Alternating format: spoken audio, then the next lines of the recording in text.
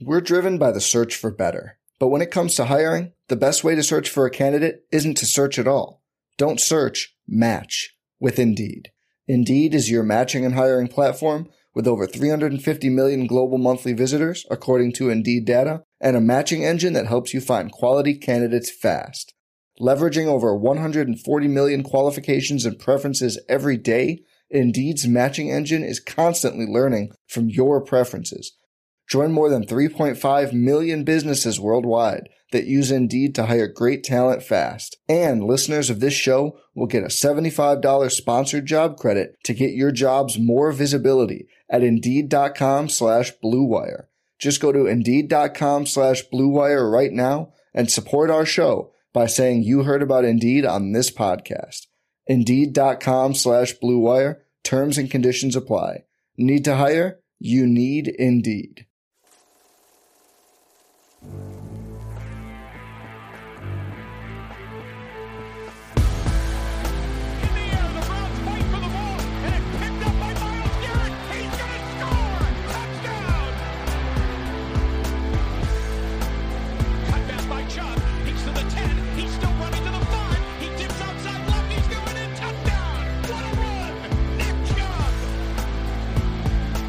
What's up, everybody? Welcome into the OBR Film Breakdown. It is your Monday edition. It is January 23rd. Hope this podcast finds you well.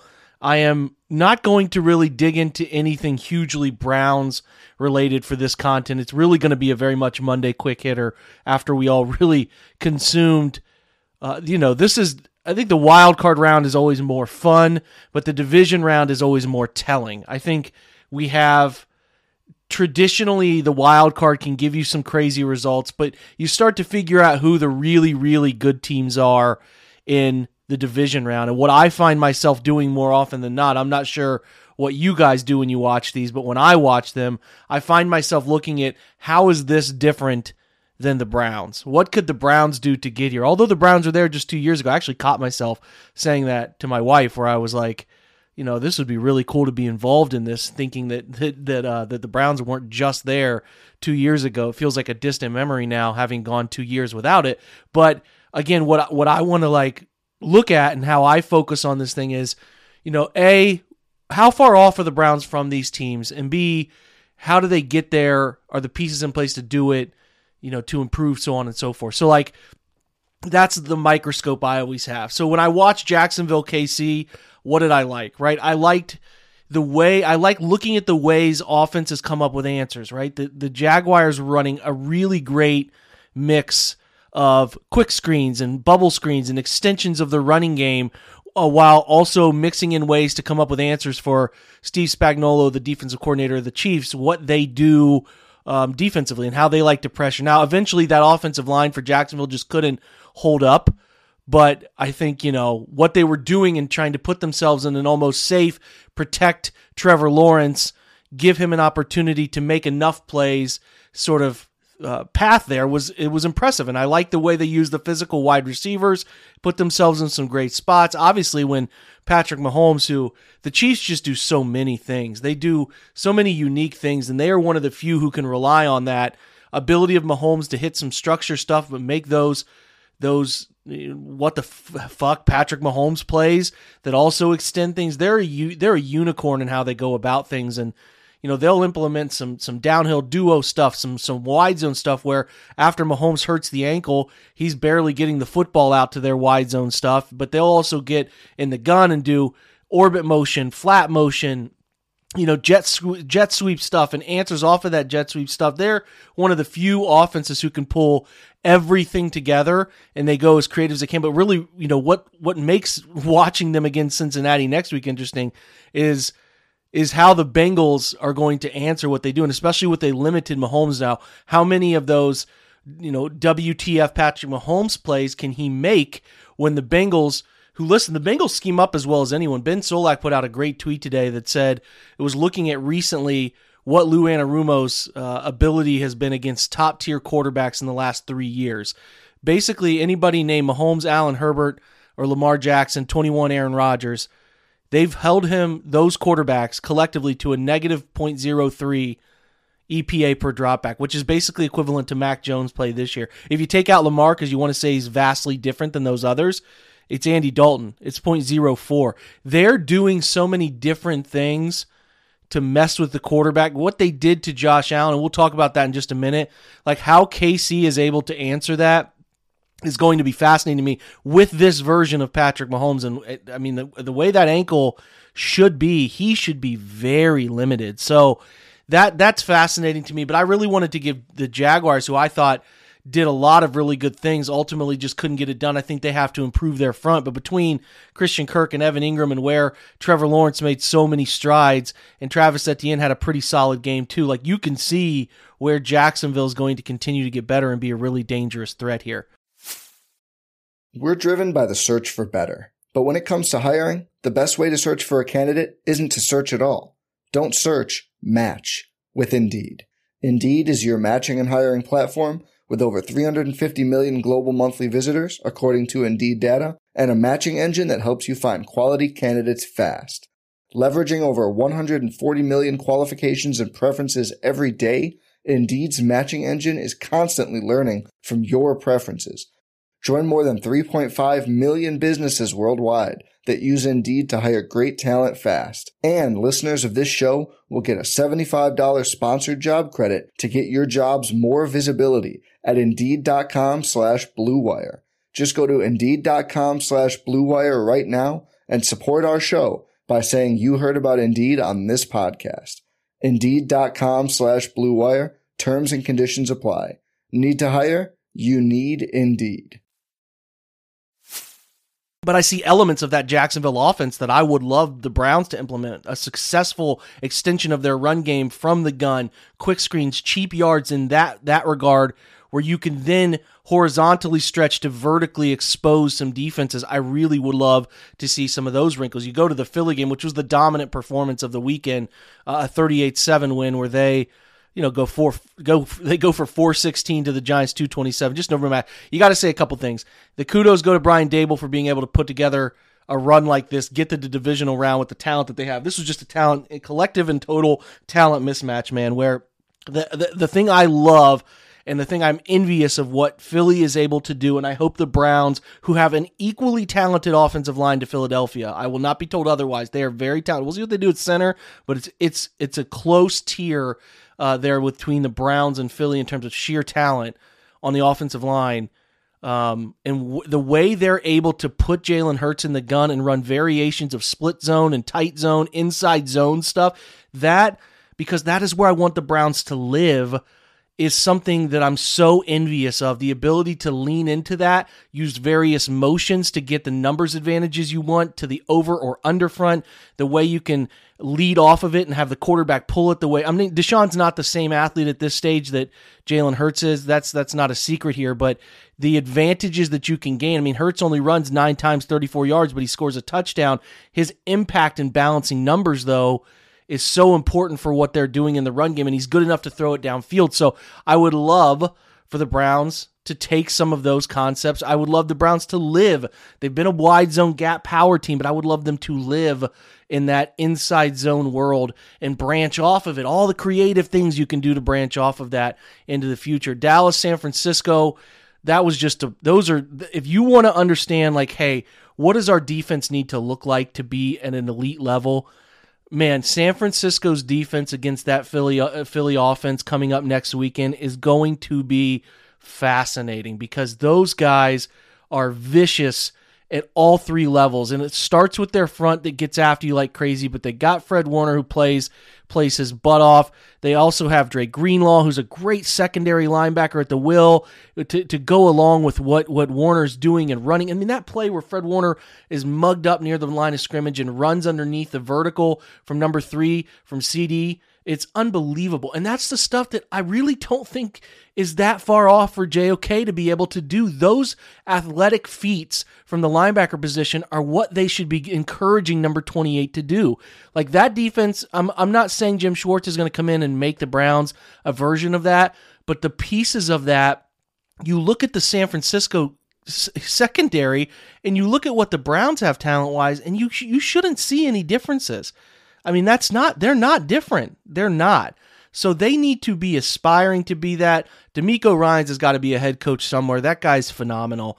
But just that was a special game of, making life uncomfortable for Dak and taking away options that they had and really, really just tightening the grip. That 282 from Dallas was every bit of those yards were earned, and you could feel the pressure of, well, CeeDee Lamb's not open and he's not working in these scenarios. Who do we go to? And they didn't have an answer. And San Francisco makes you find those uncomfortable. That's what you want the Browns. And not to take away from Dallas, who made life really difficult on San Francisco. I mean, Brock Purdy has like an interception avoidance game card token that he's holding on to. It's amazing how fortunate he gets with the turnover-worthy throws, and those could have certainly been magnified in this game. But the way you could see San Francisco take advantage of vertical seams against Leighton Vander Esch and Anthony Barr, their linebackers in Dallas, and you could just see, listen, Brandon Ayuk being 6 foot 200 and having the stop start, the agility, it's insane. That guy should get paid handsomely. He's a fantastic wide receiver. And that's the thing about San Francisco is you talk about the rest of the team. How many elite players do they have? They have so many. And I think I urge you, if you want deep dives on all these games, go listen to Nate Tice and Robert Mays at The Athletic, who do a great job. But San Francisco, between McCaffrey, Ayuk, Kittle, being able, they even ran Elijah Mitchell 14 times for 51. They ran him really, not that he's an elite talent. Obviously, Debo is the other one that you add to that. They're so dangerous. They're so dangerous. And, I thought today, although Purdy obviously had his throws that he should want back, it was just managed in a way to do enough because they knew that they could stymie the Cowboys' offense. Now, how that translates into next week when Philly's going to find ways to score, and you have to find ways to score too, I don't think there's an issue here. I mean, I think the 49ers will be fine. They went to some really great gun counter stuff in the second half to create rushing yards, and it was really impressive. I mean, I think in their put-away stats, if you go look at their scoring, it was an impressive showing of fourth quarter rushing yards where they ended up running for 49 yards in the fourth quarter. Mitchell ran 11 times, 41 yards to put it away. They're able to just do enough, and they create enough mismatches because of that talent. And it plays off of their defense, man. It really does. So that 49ers-Philly game is just, it's two elite teams. But I think in the AFC, you got the two best teams. And, I mean, you guys know me, and I can't hide that I believe that Joe Burrow is one of the best guys doing it. I'm very envious of everything going on in Cincinnati and how they're managing this and the run they went last year to this year, how they totally changed who they are week 4 into the second half of this year. It's been night and day, and again, it's been well documented by smart people, but you can really see it. The way the Bengals offense, and Burrow is so, and I said this tweet that he's very Tom Brady-esque, and I'm not comparing him to Tom Brady. I even threw young Brady. He is always you very rarely confuse him. He knows where to go with the football so often.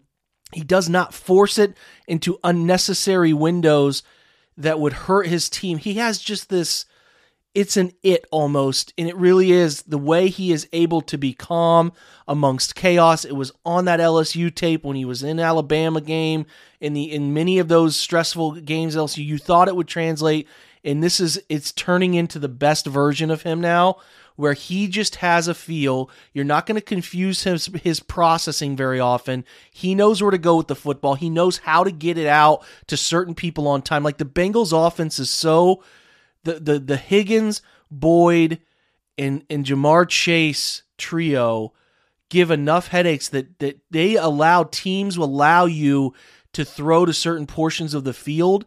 They can't man you up and run with you all game.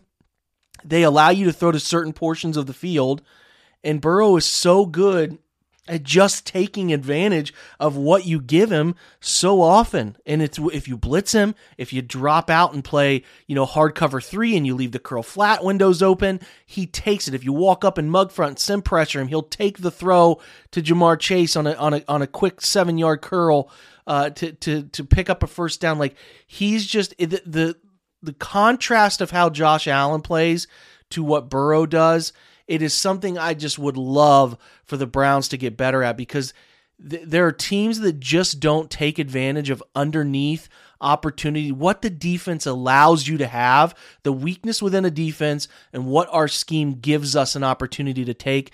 Burrow makes that correct decision so often. And it's unique because so many of the great quarterbacks right now, they're all about, can they create chaos? Can they create something out of nothing? And Burrow can run. He can get out and create and run. He had 32 rushing yards. He created 2 or 3 first downs running the football. He's just good enough at doing that to keep you honest or cripple you in key moments. But like that about Burrow, the way he is succeeding in a Brady-esque fashion from a play style type it makes me so uncomfortable as a Browns. The Bengals are every bit, 2 years in a row of doing this, getting to the AFC Championship, winning the division, they're real. There is no, I've for 2 years, if you've listened to this pod, I've gone on and on about, the Bengals are, I don't believe in them, and I can't. You can't do that with them. What their future looks like with Higgins' contract, some other moving parts we'll see, but the way Burrow is able to dissect, pick apart, to have only 8 pressures and 37 dropbacks with 3 offensive linemen out in that game for them, they're just a very scary future forecast for us here because it is he's really good, and he wins in a way that is frustrating for defenses because he picks apart everything you're doing, delivers it so often to the right spot at the right time, and it's different from these scramble creator generator types, and that's what makes Burrow a rare breed of quarterback, and he continues to step up to the plate in the big moments. And, I didn't think Josh Allen played terribly, but he was certainly confused by what the Bengals defense was doing and how Lou Anarumo is not getting opportunities to be a head coach somewhere. It's baffling to me because the game plans they put together, the different wrinkles they do, they had Josh Allen so off balance and they kept him so boxed into the pocket so often, he was not able to be that creator that he normally is. So, listen, I don't spend a ton of time on them, but I wanted to talk about them. And the Browns have to find ways to create cheap yards. The Bengals are doing it through varied motion types and run. They put 105 rushing yards from Joe Mixon alone, 170 on the game, controlling the line of scrimmage. Again, heavy inside zone, heavy counter power, but it's gun run. And I think that's a big part of why they're successful is the varied gun run stuff they're doing. And the Browns have got to get to that. They've got to get to that point and do similar things, in my opinion, to find success. And we'll try to dig into that more in the offseason, but the way the Bengals were able to, and again, smarter people that cover the league-wide, go out there and listen to their shows, but they use Jamar Chase in creative ways to get numbers mismatches and put players in the secondary into run fits that didn't want to be in run fits or shouldn't have been, and just the way that they have these weapons, and Hayden Hurst has been so good for them. They play CJ Uzomah so well that you just don't want to man them up all the time, and when you do, you're nervous. They're big plays everywhere. You're worried about it, so it creates all these underneath opportunities, and Burrow's so good the way Brady was so annoyingly good at hitting those underneath opportunities and being surgical downfield when he found those opportunities to then push the ball downfield too. So that's it. That's my thoughts on the divisional weekend. We will have a lot of Brown-centered commentary, some league-wide stuff, but a lot of Brown-centered commentary. We have every position to still review outside of quarterback, running back. I promise we'll get into those this week if you're very interested in those. Looking at, obviously, the wide receiver, O-line, tight ends, and then switch over to the defense and talk about that. Still, if you're interested in Jim Schwartz stuff, I did a lot of Jim Schwartz banter, including a great interview with Fran Duffy about what Schwartz will bring based on his time in Philadelphia around the coach. So check that out as well. So that's all. Quick hitter here on Monday. Hope you guys have a great Monday and you had a great weekend. Check back for more very specific Browns content coming this week. But I wanted to hit on what you all hopefully enjoyed as a great weekend of divisional playoff stuff and 2 really fascinating conference championship games coming too. So, all right, guys, have a great Monday. We'll check in with you later. Go Browns.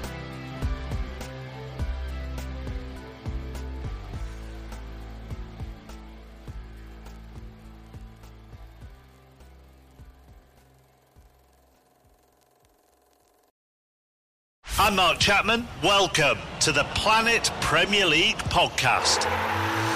Each week, Cesc Fabregas, Nader Manua and myself talk all things Premier League. As a player, you don't have time to talk. No. You don't have time to make a plan. You just need to deal with wave after wave after wave. We watched Coach Carter and he said, afterwards, the game's just about doing this for your teammates. And I remember looking around halfway through the film and half the squad was asleep. Planet Premier League. Listen wherever you get your podcasts.